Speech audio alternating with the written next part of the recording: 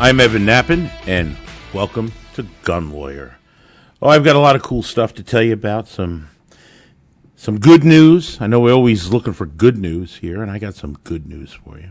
But before we get into the good news and some other letters and interesting things, I just want to say you're listening to this show, and it's just a day or two before Election Day. And I know you're probably sick of hearing about get out and vote, but I'm going to tell you right now, get out and vote. You have to vote. One of the toughest things in all my years of activism for the Second Amendment and gun rights and knife rights and all that has been apathy. Apathy from our own people. Don't be that guy or gal. Okay? No apathy. This is so critical, so crucial. We are at midterms and we have to send the message. We have to send the message because putting aside all the other issues that have been wrecking our lives under the current administration, just focusing on what we're talking about today, which is Second Amendment issues, then it's critical that we get out, make that vote, make that statement so they can see what they're in for.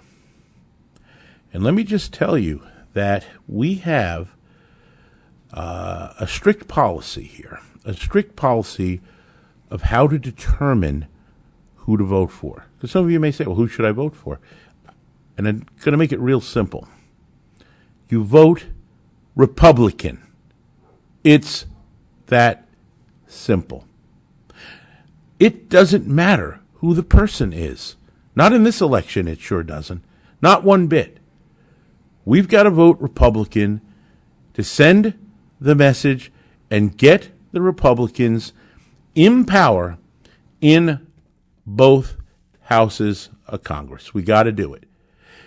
It's incredibly significant because Republicans have to gain power in both houses. Once the Republicans have the power, then Biden's anti-gun, anti-2A agenda can be stopped. And more than that, way more than that, because the Republicans will then be in control of the committees.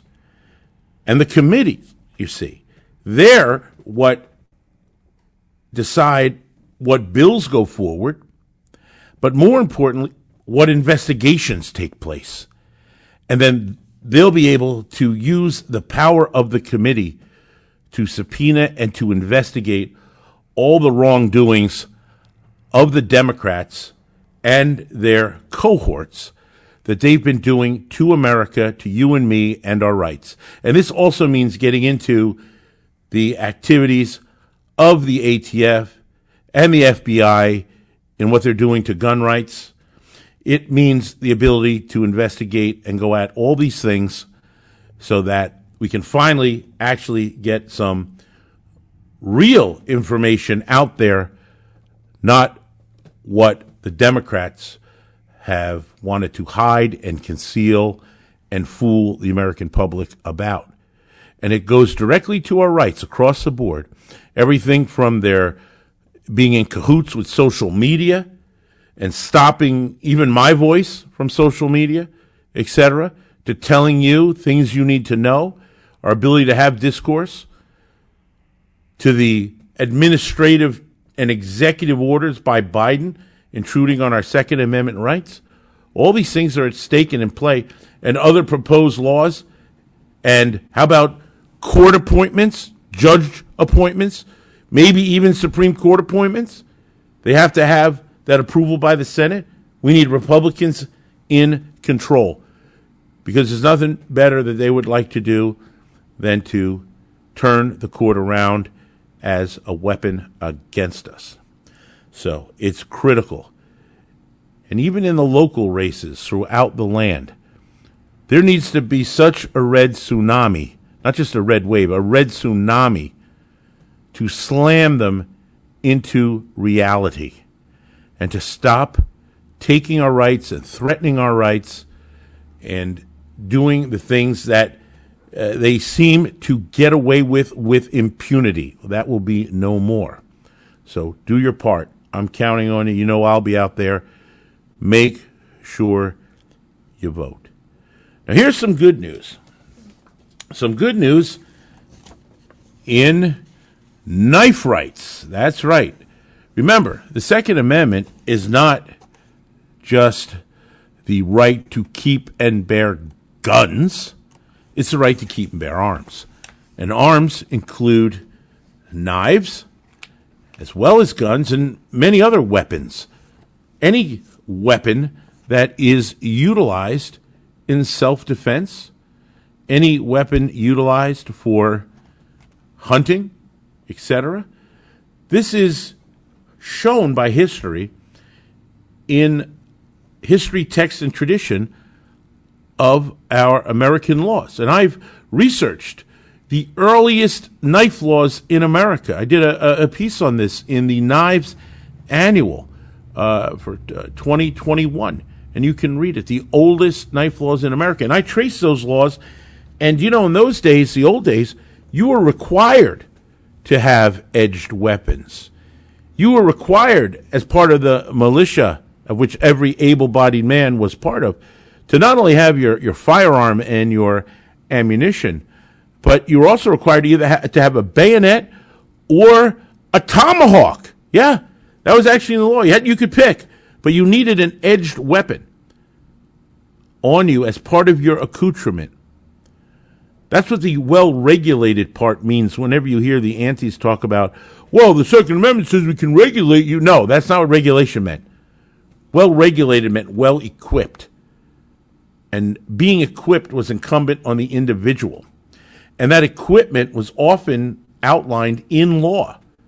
And that included edged weapons. And the history of knives, as protected by the Second Amendment, is clear. And they are arms, and it's been noted and recognized in the Heller decision and Bruen decision about knives being arms, and it's arms that are what are protected under the Second Amendment. And so in line with our Second Amendment rights, I'm very happy to say that Pennsylvania has officially repealed its ban on switchblade knives.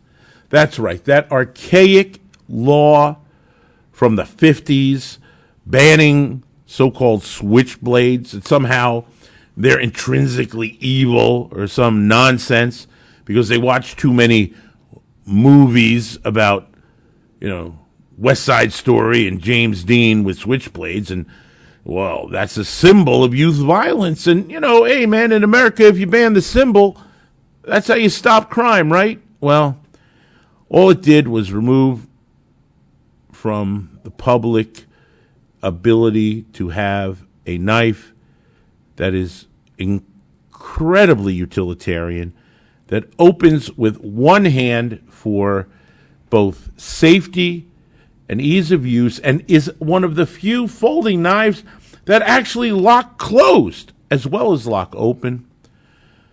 Well, I am very happy to say that Pennsylvania has repealed their ban, and it takes effect on January 2nd of 23. So this coming January, the repeal of Pennsylvania's switchblade ban becomes effective, and it is really great. I tell you, I've been very much involved from the start with this effort, what I call the Knife Liberty effort. And in the Knife Liberty movement, in 2010, New Hampshire was the first state, modern state of modern times, to repeal its ban on switchblade, dagger, dirk, and stiletto. And I spearheaded that and coordinated it, working with Knife Rights, a great knife rights organization. If you don't belong to Knife Rights, you should. Knife Rights is like the NRA for knives, so to speak. And It's Doug Ritter is their chairman and works diligently, and Todd Rathner, both are good friends of mine, is excellent lobbyist and has done great work. And here is yet another example of their great work. We've actually had Doug on the show as a guest, and the Knife Liberty movement here has just done so well. And now with Pennsylvania repealing its knife laws, they become basically the 20th state, either the 20th or the 21st, since 2010, when we first did it in New Hampshire. The following states' knife rights has gotten repeals of bans or restrictions on switchblades, and that includes, of course, New Hampshire was the first, Alaska, Colorado, Illinois, Indiana, Kansas, Louisiana, Maine, Michigan, Missouri, Montana, Nevada, Ohio, Oklahoma, Tennessee, Texas, Virginia, Washington, Wisconsin, and of course now Pennsylvania. So that is fantastic work.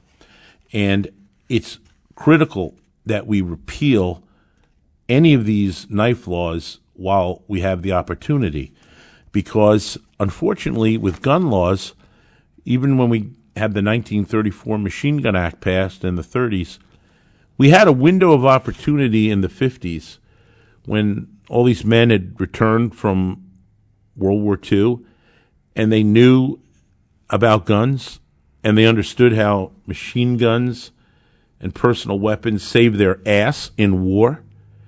And there was no organized anti-gun movement at the time.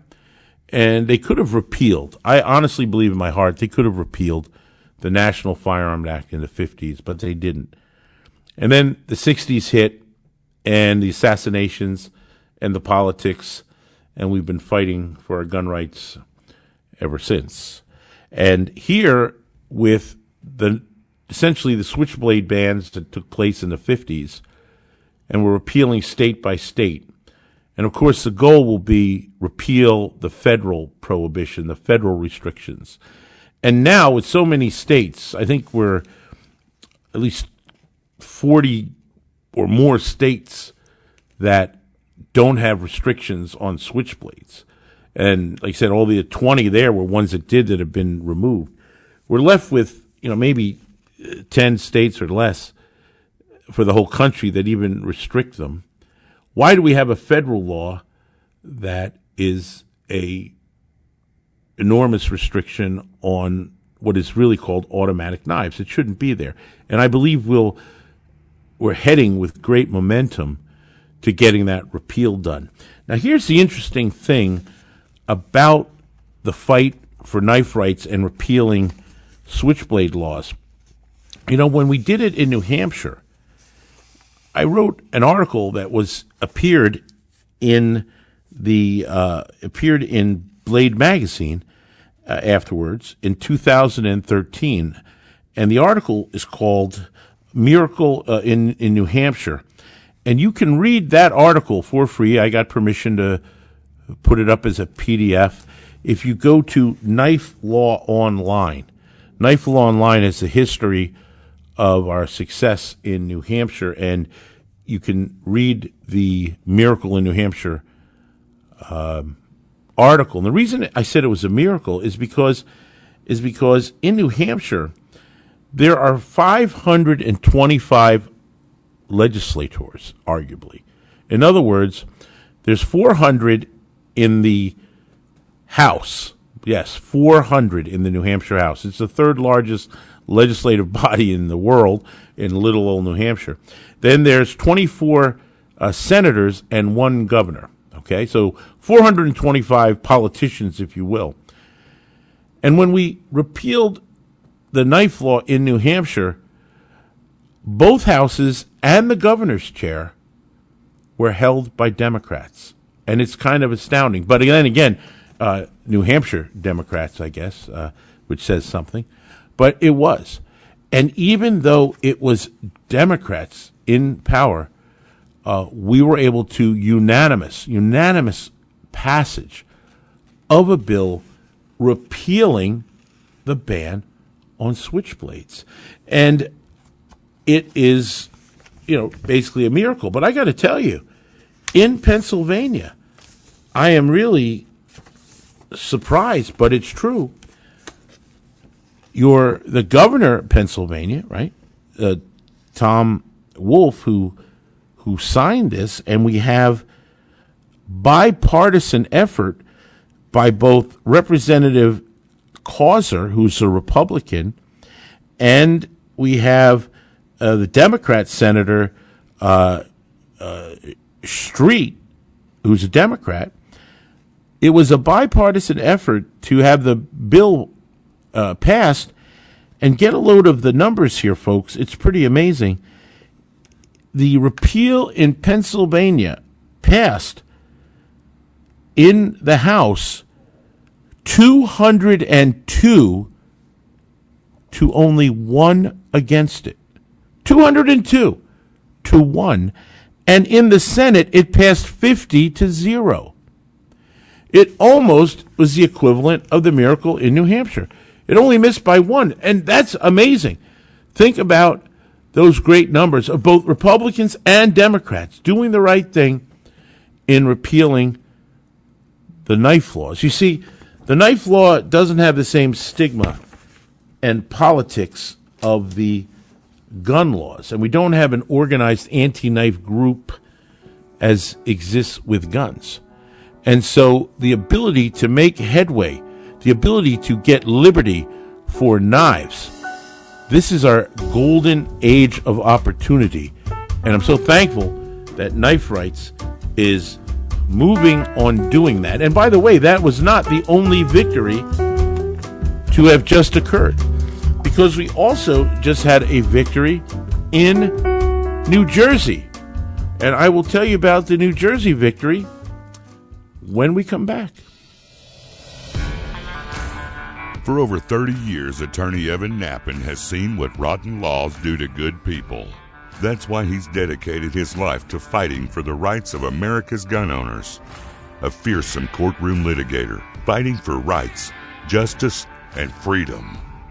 An unrelenting gun rights spokesman, tearing away at anti-gun propaganda to expose the truth. Author of 6 best-selling books on gun rights, including Nappen on Gun Law, a bright orange gun law Bible that sits atop the desk of virtually every lawyer, police chief, firearms dealer, and savvy gun owner. That's what made Evan Nappen America's gun lawyer. Gun laws are designed to make you a criminal. Don't become the innocent victim of a vicious anti-gun legal system. This is the guy you want on your side. Keep his name and number in your wallet and hope you never have to use it. But if you live, work, or travel with a firearm, the deck is already stacked against you. You can find him on the web at evannappen.com or follow the link on the Gun Lawyer resource page. Evan Nappen, America's gun lawyer. You're listening to Gun Lawyer with attorney Evan Nappen. Available wherever you get your favorite podcasts. I am a lawyer. I am a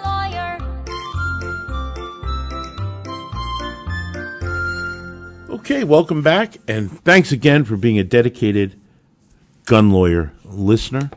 We are able to get the word out, and let me tell you, I have gotten so many people that have called me in the nick of time over so many of these issues that I'm able to raise on the show, and I'm able to advise these people and save them from really bad problems that they were heading into regarding their carry license law and other topics that we discuss. So it really makes me happy to protect and help protect fellow gun owners and those that love and treasure the Second Amendment.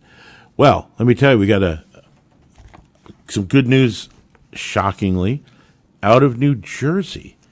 Of course, we're fighting that horrible 4769 bill that basically guts the utility of a carry permit and completely violates the Bruen decision in endless ways. And as soon as this thing ever passes, it's going to be instantly litigated to oblivion, I'm sure. But In the meantime, that bill was so atrocious that it also had huge sweeping bans on weapons, including knives. And it was literally going to limit everyday items that in any way could be construed to be a weapon, including knives and hammers and rope and you name it, because it was so broad. It was insane. And the bill is still terrible, but I'm happy to report that it's been amended. And the general, all-inclusive, sweeping weapons ban part of it has been removed. So now it is only focused on firearms and destructive devices. So that's really funny. Firearms and destructive devices. Yeah. In case any of you wanted to carry hand grenades in New Jersey, can't do that under this bill. All right. I get that. But, we still have a big fight over the gun part. But luckily, the part that would have affected knives and all these other subcategories, sporting equipment, and turning all these things into felony offenses beyond belief for simple possession, etc., that is gone. And to that end, not only did knife rights play a great role, but of course so did our state association, Association of New Jersey Rifle and Pistol Clubs, which you all should be a member of. And Scott Bach, who's our executive director. Great job. And folks that testified at the hearings and such, I congratulate you. And the efforts paid, at least in this regard for now, causing the amendment and causing delay of that horrible bill. The fight is still on. We're still going to have challenges here for sure. But at least that part's been removed, that threat to all the other arms that are protected under the Second Amendment. So I'd like to jump now to some letters. I love letters, and you write great letters, folks, and I read them. And I wish I could get to all of them, but we just don't have the time. But I have some here that I think you may find interesting. So this one says, Hi, Evan. I have a Vertex backpack designed as a concealed carry holster. It is an excellent design and swings around quickly to reach open and reach in and access your pistol. It's a small-looking plain backpack that actually mounts near your hip, not your back.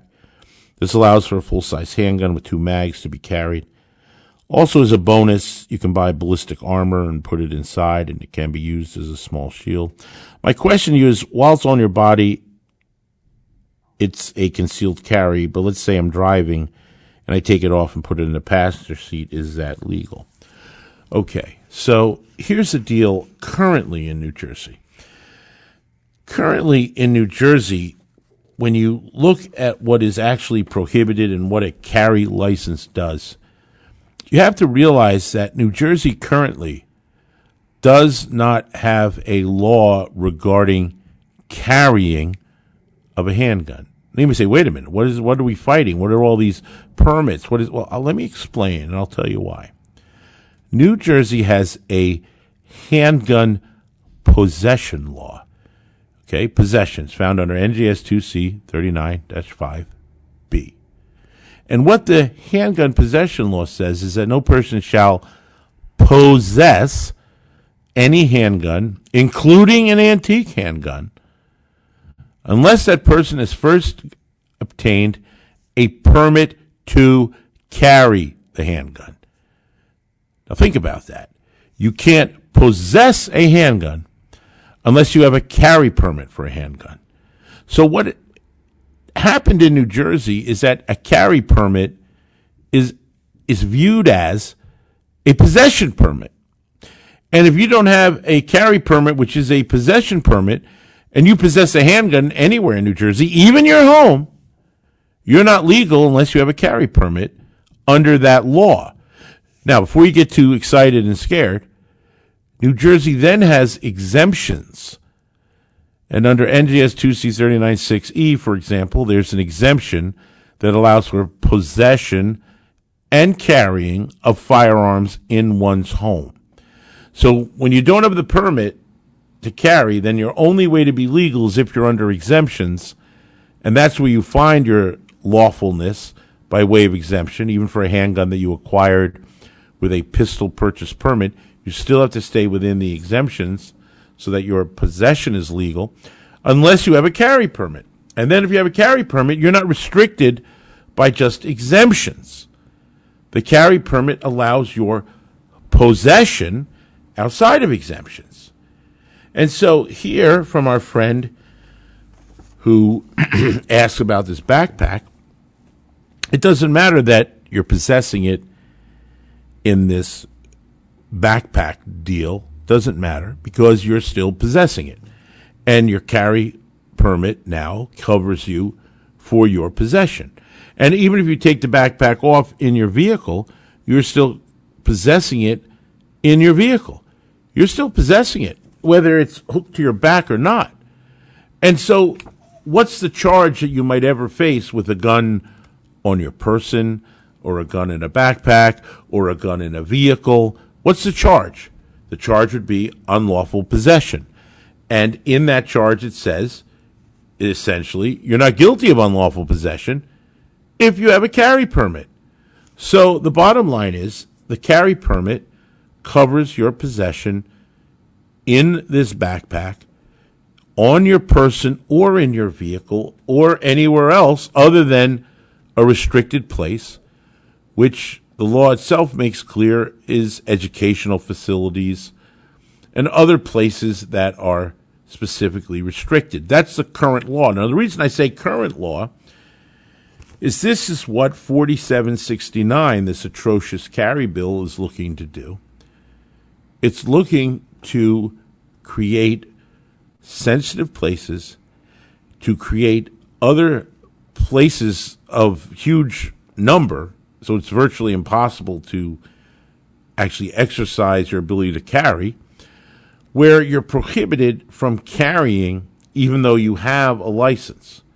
In addition, it's attempting to regulate what and how you carry, even to the degree of mandating it that it be a holster that's on your person with a retention strap. That your holster even has to have a retention strap, by the way, is in the bill. That's how into the weeds they're getting over how much they want to control your life and your ability to have the means of self-defense. And let me tell you, folks, retention straps should not be required. That's an option, maybe, for folks. But the problem with retention straps is they're sometimes dangerous, because if your retention strap gets stuck inside your trigger guard in front of your trigger and you push the gun down, guess what? The gun may go bang. And therefore, preferred holsters have retention without the use of trigger straps and remove even the potential danger that a retention strap can provide. And I've had cases of ADs, accidental discharges, from individuals with retention straps. So not a great idea, yet they want to mandate it in this bill. And, of course, if this bill was law, then this backpack wouldn't even be acceptable to carry your gun at all, no less in your vehicle.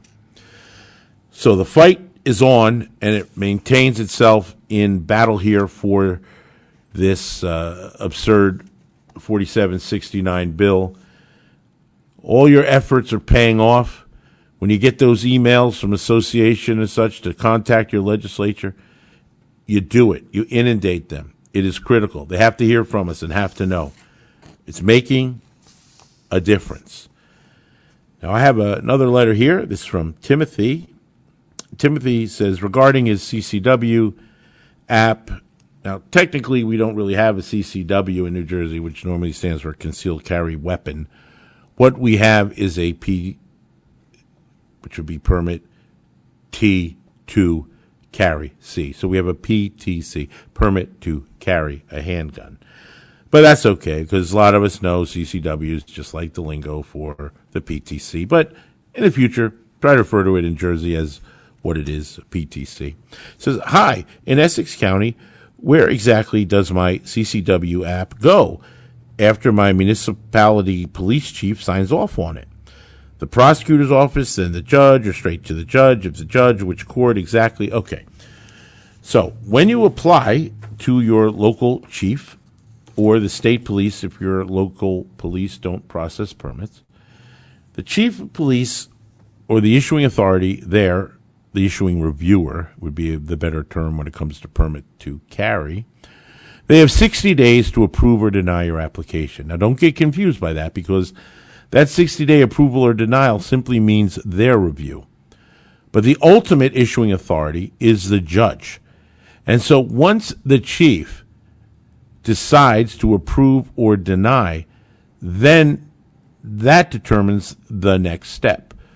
So if the chief approves it, then the chief will forward it to the judge of the Superior Court, normally what we call the gun judge, so a judge in that court that's handling the gun licensing apps. If the chief takes no action for 60 days, then it's deemed approved, and it's supposed to get forwarded to the judge with no action by the chief, but deemed approved.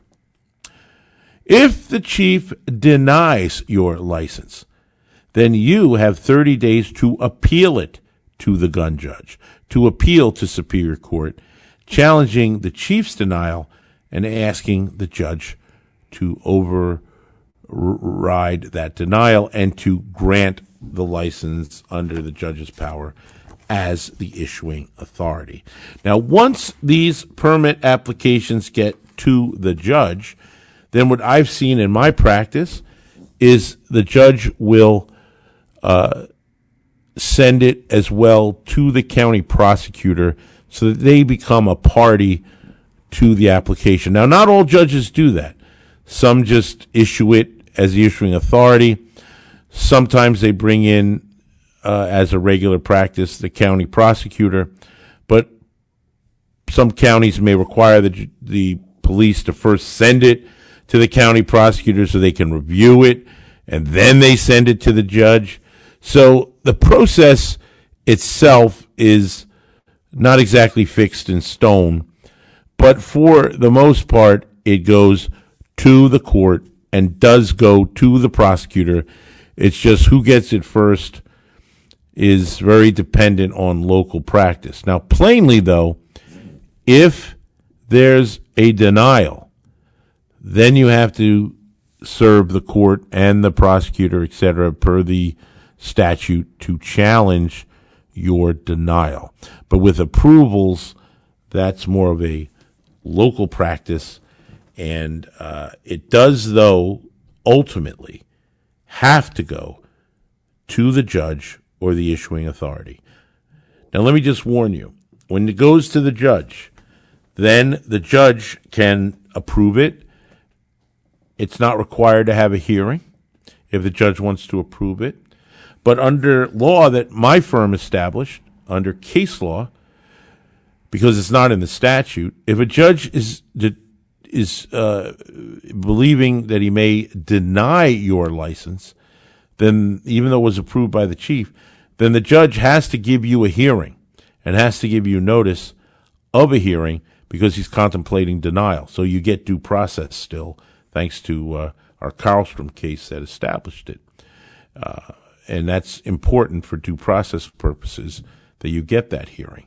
Now, the thing to be warned about is, even if your chief has approved it, you get a message or an email or anything from the court saying for you to show up in court. The court wants to talk to you about your application.